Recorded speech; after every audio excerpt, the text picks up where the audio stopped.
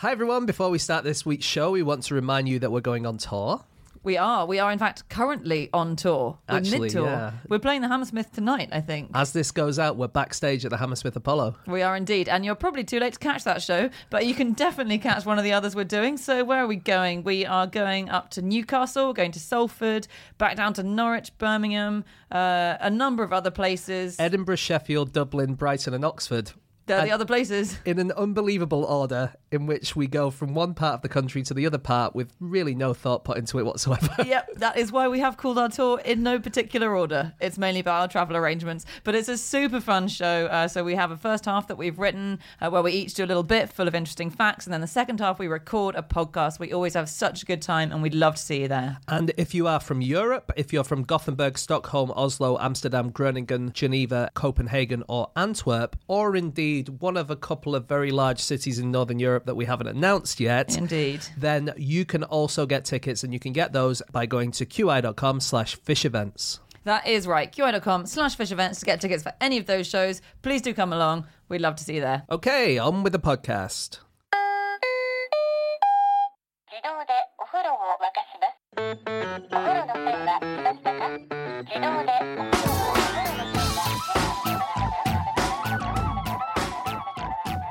Hello and welcome to another episode of No Such Thing as a Fish, a weekly podcast, this week coming to you live from Aberdeen.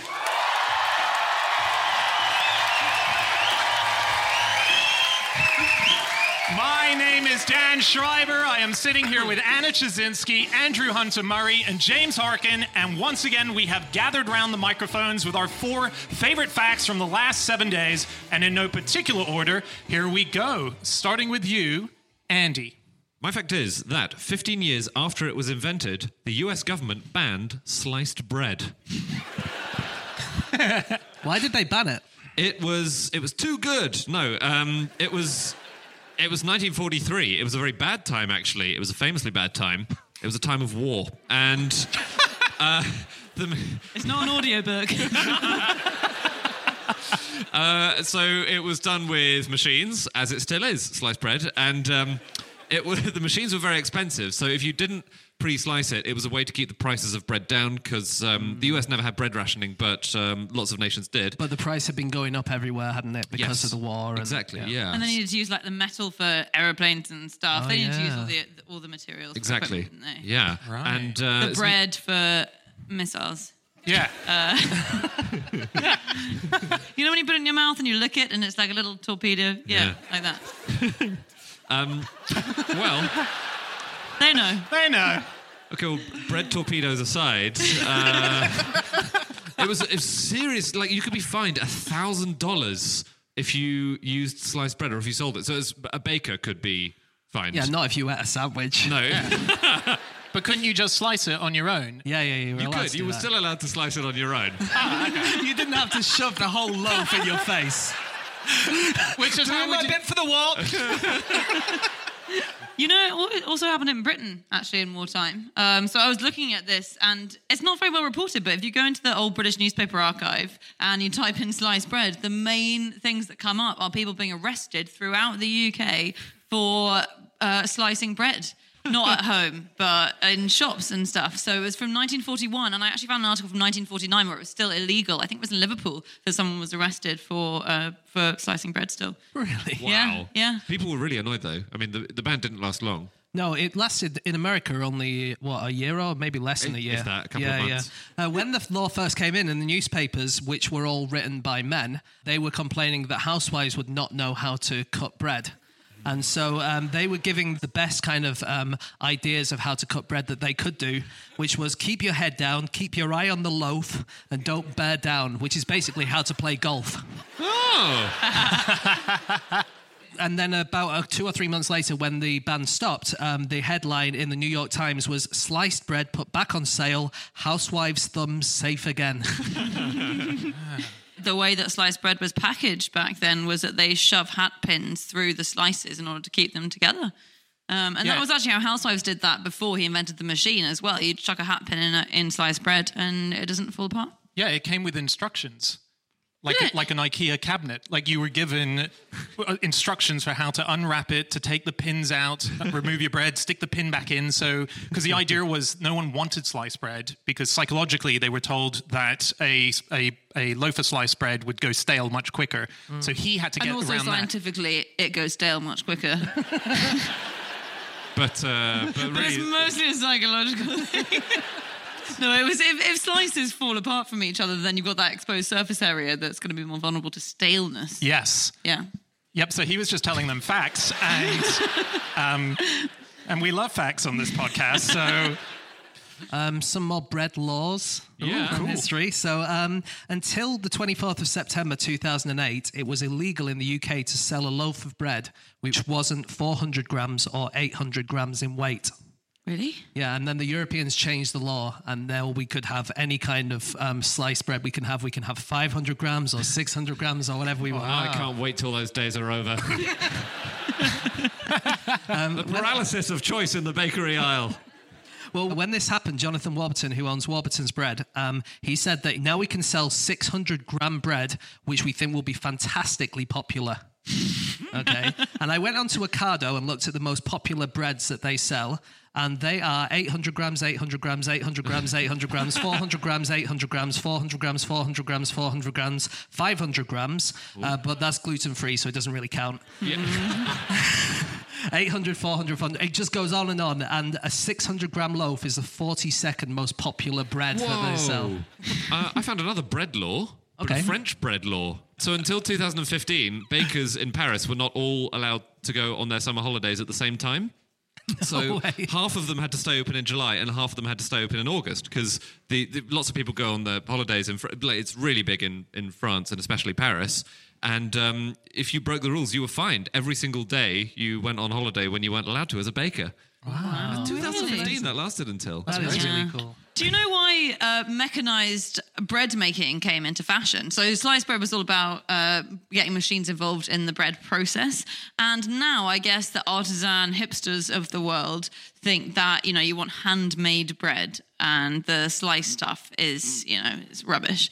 But the turn of the 20th century, it was terrible to be handmade because being a baker was so sweaty. So this is one of the main arguments was that if you're a baker, you sweated so much. There was this woman called Eliza Acton who was arguing for mechanizing and adding machines to the bread making process in the 1840s.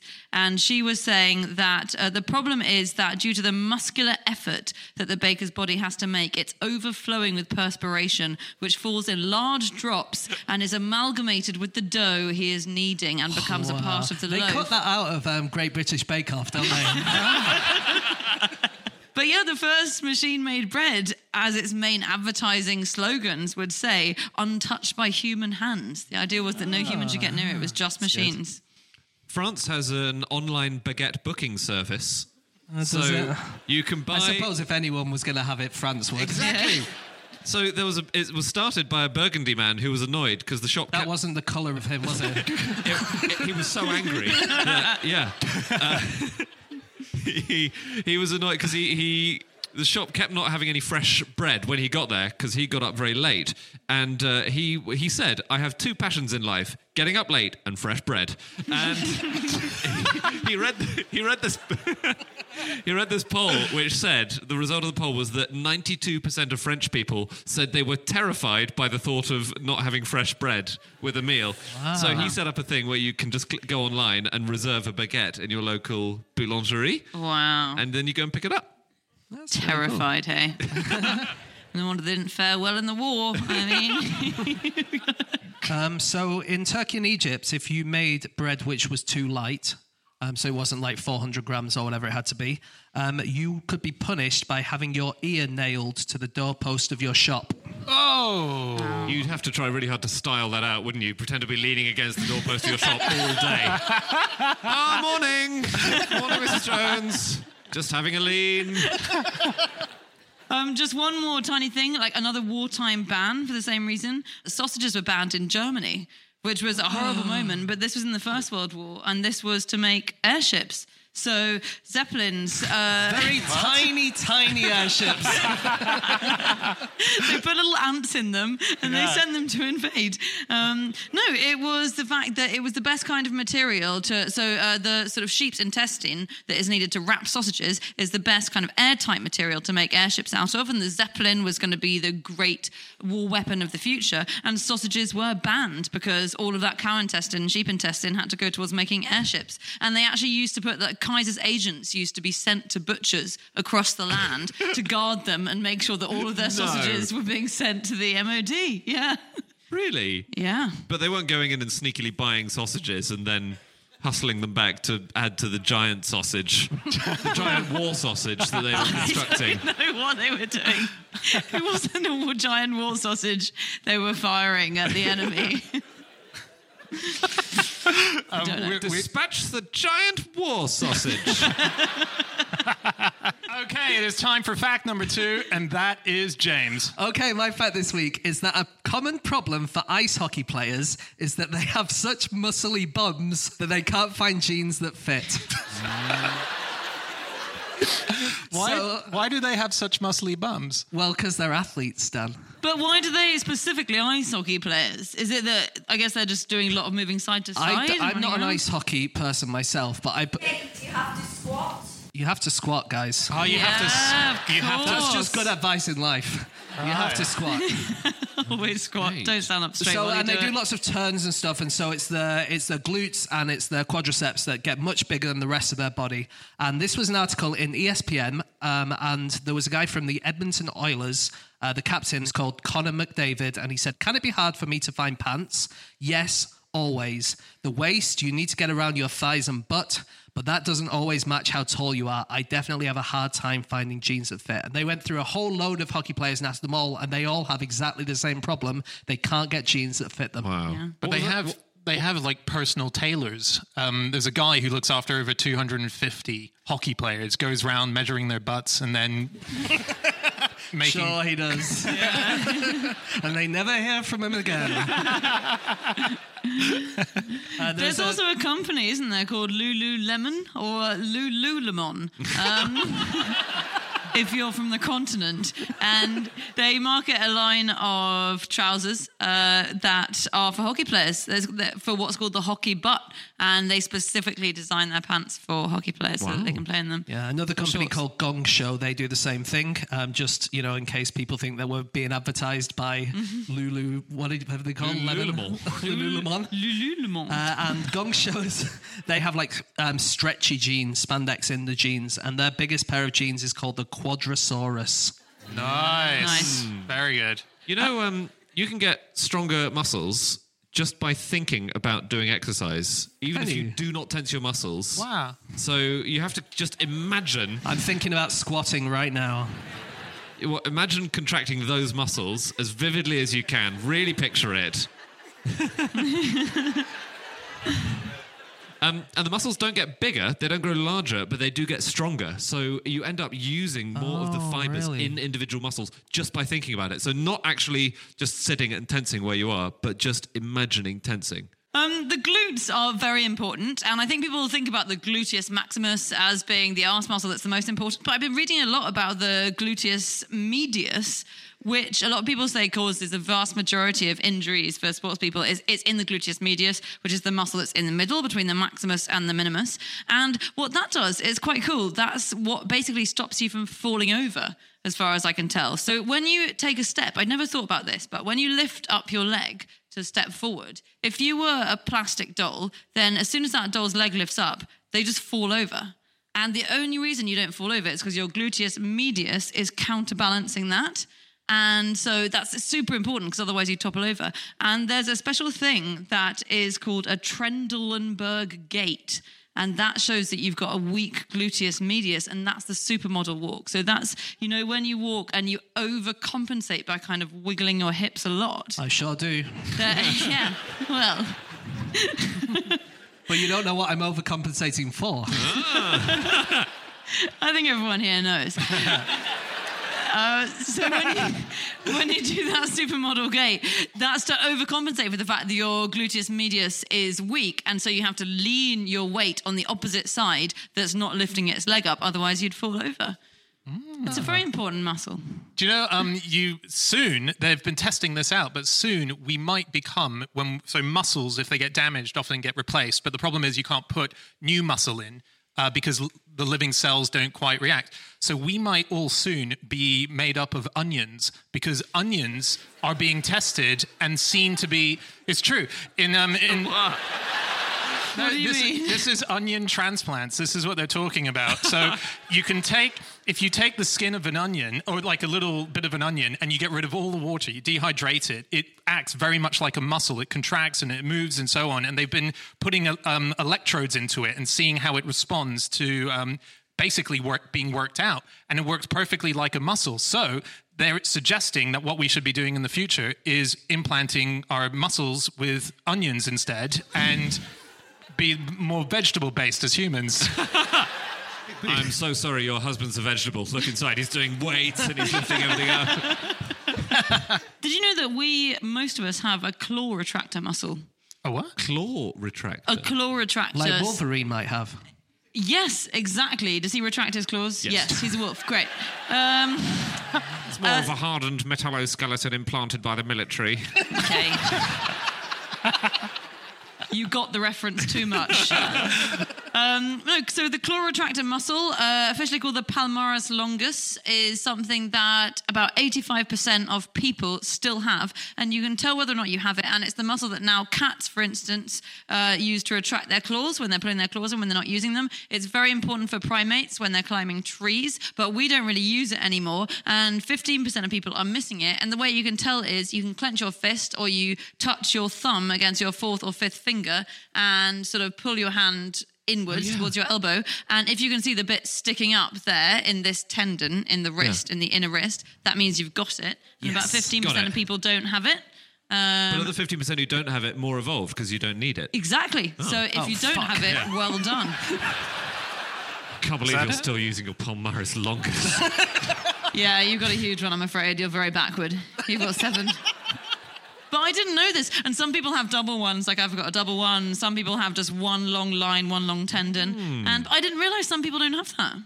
Cool. There is a muscle which we've got, which is around your ear, and it's another leftover muscle. But if you can wiggle your ears, some people can do that. And if you're just shaking your head, you're not wiggling your ears. I can't, right? I was shaking my head because I can't do it. Let's But try, does that mean Harkin. I'm more or less evolved? Don't tell me it's less evolved again. I think it means you're more evolved, actually. Yes. Yeah. So if you can wiggle your ears, you have a limited amount of control over these muscles. But they're left over from a time, and this is many hundreds of thousands of years ago, when we could prick up our ears to locate the origin of a sound. Wow. So there are muscles still there, and they still respond to sound today, but they're not strong enough to move your ear into position. But they are there still. Poor things. So they're just sitting there saying, I can hear a noise, but they can't have any impact on your body. Yeah. That's tragic. I have a few facts on bums. Yeah. Oh, great. So Sorry, too enthusiastic. someone's ears pricked up. A solenodon is a little shrew. It's found in Cuba and Hispaniola and around there, Dominican Republic and stuff like that. Females give birth to 3 offspring, but only 2 survive because she only has 2 nipples, and both nipples are on her bum. No way. Yeah. So in the solenodon world, if anyone asks, are you a bum man or a boob man? The answer is yes. Okay, it's time for fact number 3, and that is my fact. My fact this week is that when it was playing on Broadway, Bill Murray went to see the musical Groundhog Day. Then, the next day, he went again. And then the next day, no, he didn't do it. But yeah, Bill Murray was seen twice. It really threw a lot of people because the paparazzi were like, Bill Murray's coming tonight. The cast and crew knew he was coming. And then there he was again the next night. He went on the first night with the original writer of the show, which is called Danny Rubin. And he went with a friend of his, a relative, his brother. And then when he saw it, it was done in such a way. So the music and the lyrics are by Tim Minchin, who's a very deep thinker. And he basically saw what he wanted the movie to be, something that was steeped in philosophy, very different to the movie, which it turned out to be an all-out comedy. And he fell in love with it, and he loved it so much. He said, I've got to come back. So he went the second night on his own because he just wanted to experience it properly again. Really? Yeah. He didn't go with anyone. Night. Wow. But he was erratic as hell. He was climbing over audience members. He was tipping people thousands of dollars. He does do that, doesn't he? Yeah. He, to get to the bar, he climbed back over a bunch of seats rather than go the normal way. But he did, I think he cried at the end of the first performance because he was very moved by it. So. Or because he knew he was going to have to go back the next day and it was shit. I've got to see this joke through. I've been looking up Broadway shows which closed quickly. And there are some incredible ones that have opened. So there was the most famous... We should say the Groundhog Day closed quite fast on Broadway. Despite Bill Murray liking it, no one else did. And despite having a plot about something that runs forever and ever and ever. The irony. Yeah. So there was one in 1983 which was called Moose Murders, and it was meant to be a kind of farce and a funny show. And it lasted one night into its proper run. Wow. Although we are on the first night of our tour, so we can't criticise. But the writer was a guy called Arthur Bicknell, and the reviews included things like, if your name is Arthur Bicknell or anything like it, change it. And after one performance, the writer, Arthur Bicknell, he saw a woman on the street shout to a New York cop, "Officer, arrest that show!" You know, another big Broadway disaster was they converted, they turned the novel and I think movie Carrie, the Stephen King book, into a musical. And it closed after 5 shows. It was said to be the most expensive flop in all of Broadway history. It was opened in 1988, and the New York Times compared it to the Hindenburg disaster. Yeah. Favourably, or... It was just like a massive sausage burning up in the sky. Have you heard of what the sequel to Oliver? So after Lionel Bart wrote Oliver, ! You know, the extremely... Was the next one Oliver? ? It was Twang with 2 exclamation marks. And it was a burlesque Robin Hood show. Wow. And he lost all his money on it. Oh, no. Did he? He lost all the money he'd gained and earned through Oliver because it was such a flop. It's because Oliver, it's funny, Lionel Bart, isn't it? Because Oliver's my favourite musical, my favourite thing, maybe. It's so good, but it does have an exclamation mark at the end of it, Oliver. And you think, oh gosh, that's a bit tacky. I wonder why he did that. And I think he thought maybe the success was due to the exclamation mark. I'll try 2 next time. My problem with Oliver was no twist. It's like you didn't know what you were coming to. I read a really good article. I was just looking into Broadway and Broadway shows and what it's like. But in Broadway, they have this weird practice. Americans sort of applaud more readily, maybe, than is habitual here, especially tonight. And it's too late now. And Mark Lawson wrote an article complaining about this because they will applaud when a celebrity comes on stage, and a lot of shows now have a famous person in them. So he said, for instance, Paul Rudd, who was in Friends and who's a famous actor, was in a show recently, and his opening scene was he had to shoot 2 characters dead, but they have to pause for the audience applause. So he walked on stage, shot a character, and had to leave a massive pause while the audience all applauded before he could shoot his other character in this climactic scene. Was the other guy running around looking for a way out of the room? Mourning his dead friend. Stage manager in the wings pushing him back on. And directors have actually started to try and circumvent this. And so they've started having lead actors, for instance, speaking off stage, starting their lines off stage, so that you're sort of in the scene before the audience applauds, so they feel worse about applauding. Or sometimes they come on with a mask on more often now, the really celebrities. In 2011, Ben Stiller was in a show called In the House of Blue Leaves, and he was positioned to start with his back to the audience so they wouldn't know, so people couldn't gratuitously applause when they saw him, but people recognised his silhouette from his back and started screaming and applauding and awarding him a standing ovation, according to Mark Lawson, before he even turned around. So yeah, different practice. Can I pick you up on something you just said before? Did you say Paul Rudd from Friends? Paul Rudd, who, who's in massive blockbusters like Ant-Man, famous for Clueless, and what was he in Friends? I think Friends is his big thing, isn't it? Paul Rudd. Oh. He was in more of Friends than those other things you just Was he? mentioned. Okay. He was Phoebe's husband. We don't need to get into it now. Oh. In 2018, the first British performance of the show Titanic the Musical was stopped after the ship hit the iceberg and plaster started falling onto the stage. It was genuinely stopped due to a health and safety reason. Wow. That's so good. Before there was the Wizard of Oz movie, Baum wrote the musical of the Wizard of Oz for Broadway. So there were 60 songs to it, and it was very different to what we now know. Yes, 60 songs in this musical. Wow. And too many. in it, it's far too many, is it? The Wicked Witch of the West was not in it. Missing altogether, took her out. The character wasn't in it? Yeah, the character was taken away. Wow. There was a different villain. There was the Cowardly Lion was a very small role in it. And Toto was replaced with a cow called Imogen. Okay, it is time for our final fact of the show, and that is Chazinski. My fact this week is that there is only one confirmed male Yangtze giant soft-shelled turtle left in the world, and his penis is broken. This is actually a bit of a disaster. This guy's in China. There are 4 of these Yangtze soft-shelled turtles in the world. 2 of them are in a zoo in China. 2 of them are in separate lakes in Vietnam. I think they're in strops with each other. They won't speak, so we don't know what sex they are. But in China, one's female, one's male, and they're obviously endangered because there are only 4 of them. And they've been trying to make them for ages, but they can't because his penis is damaged, and it got damaged a while ago. So he's quite old. They live a very long time. And almost 30 years ago, he was introduced to a female turtle to mate with her so they could make the species continue. And it turned out, once he was introduced to her, that her was a him. And it was just another turtle. Oh. And they fought a lot because they were rivals. And one of them died, the one that wasn't the one we're talking about. And the other one ended up with a ruined penis. And they've tried artificial insemination, and it has not worked. It's very sad. That is disastrous. I know. It's a problem for the Yangtze soft-shelled turtles. Yeah. And he is very old, isn't he? He's like 100 years old. Yeah, I think he is. They certainly do grow to be 100, maybe 120 max. Yeah. So what are they doing? Are they going to...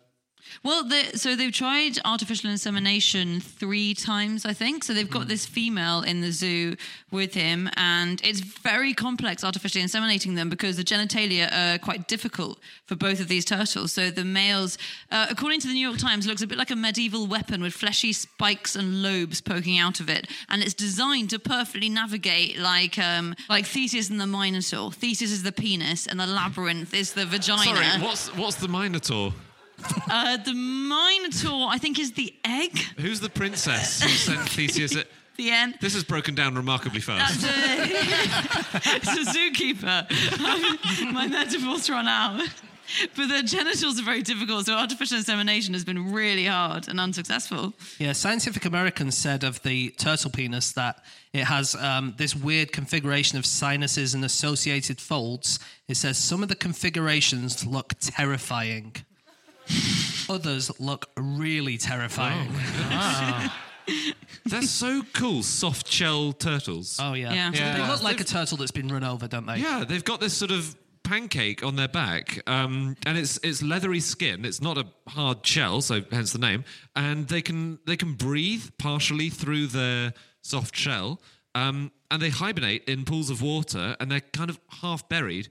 And we didn't know how they lived long enough we didn't know how they got enough oxygen under the water, and it turns out that how they do it, they do press-ups under the water. What? Yeah, so they're partially buried, but they do press-ups with their back end. They raise and lower their back end thousands of times in a row, and we think it's because it moves the water around, so it replaces the water next to them, which they've already breathed in and out of through, with oxygenated water. Wow. So they can get a bit more oxygen in. That's incredible. So they're just lying at the bottom of rivers doing press-ups all the time. That's so cool. You were asking Dan about what they're going to do, like in the future. The truth is, the 2 turtles that live in the lakes, they're not really sure if they're male or female. No. In fact, one of them, they only got it from DNA collected from water samples. So they took the DNA out of it and realized that there must be a turtle living in there, but they just don't know anything about it at all. And actually, it's really hard to tell whether a soft-shell turtle is male or female because for the males, the penis is hidden inside the shell. The best way to find them is to give them a vibrator. This is genuinely the best way to sex a turtle, sorry. If you were to get a vibrator on a tortoise and you kind of go in circles around its belly and then you move it down towards the tail, 100% of the time he will either send out his penis or he'll be a female and not send out the penis. Send it out. It's not an ambassador. I have a mission for you. Be back within the month. Explore the source of this erotic massage. Yeah, this is a relatively new invention, isn't it? Yeah. I think a guy called Donald McKnight, who's a PhD candidate in Australia, invented a vibrator for these giant of turtles. Specifically for turtles. For turtles, absolutely. And he said that the difficult thing about them is they demand foreplay, apparently. He said, ultimately, most erections happened when the vibrator was on the tail itself, but the turtles generally won't let you start there. You first have to spend a few minutes on other parts of the body. Yeah. Ask it how its day's been. He also said, we weren't doing this because we thought it would be fun.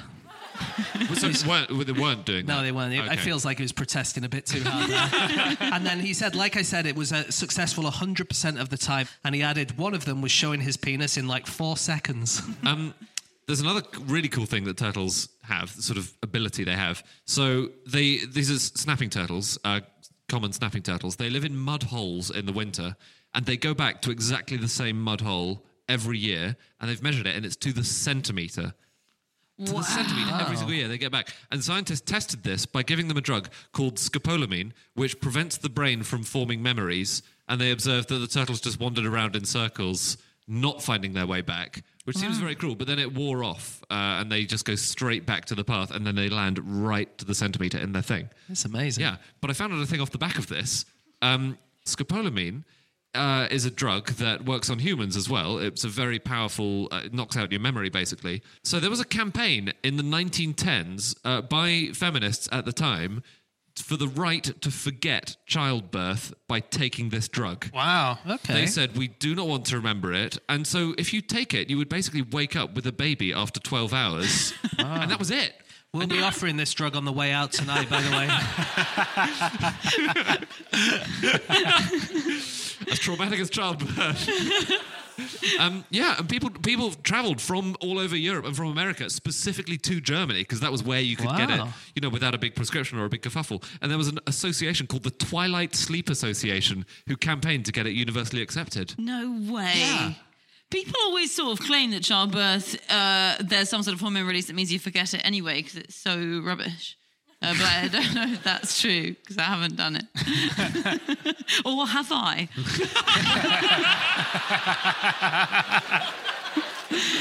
Oh, no. On animal penises, did you know that alligator penises are always erect? And they are, I think, the only animal that has a permanently erect penis, which is quite interesting, I think. So, and they're also the only animal that has a penis that doesn't inflate or enlarge when it's aroused. So every other animal has, its penis inflates or enlarges, but the alligator penis sits inside its body. It's just this lump of protein, basically, and it's free floating, and it sits in this sort of cradle, which is its cloaca, which if you think of it like a hammock, which the penis is in, and then when it needs to procreate, then it just fires it out. So the hammock tenses up, and it fires this out like a projectile. Dispatch the love sausage. Exactly. Okay, that is it. That is all of our facts. Thank you so much for listening. If you would like to get in contact with any of us about the things that we have said over the course of this podcast, we can be found on our Twitter accounts. I'm on @Schreiberland, Andy At Andrew Hunter M. James @James Harkin and Chazinski. You can email podcast@qi.com. Yep, or you can go to our group account, which is @NoSuchThing, or you can go to our website, nosuchthingasafish.com, where we have all of our previous episodes. We have links to the tour that we're currently on. We'll see you again next week. Goodbye!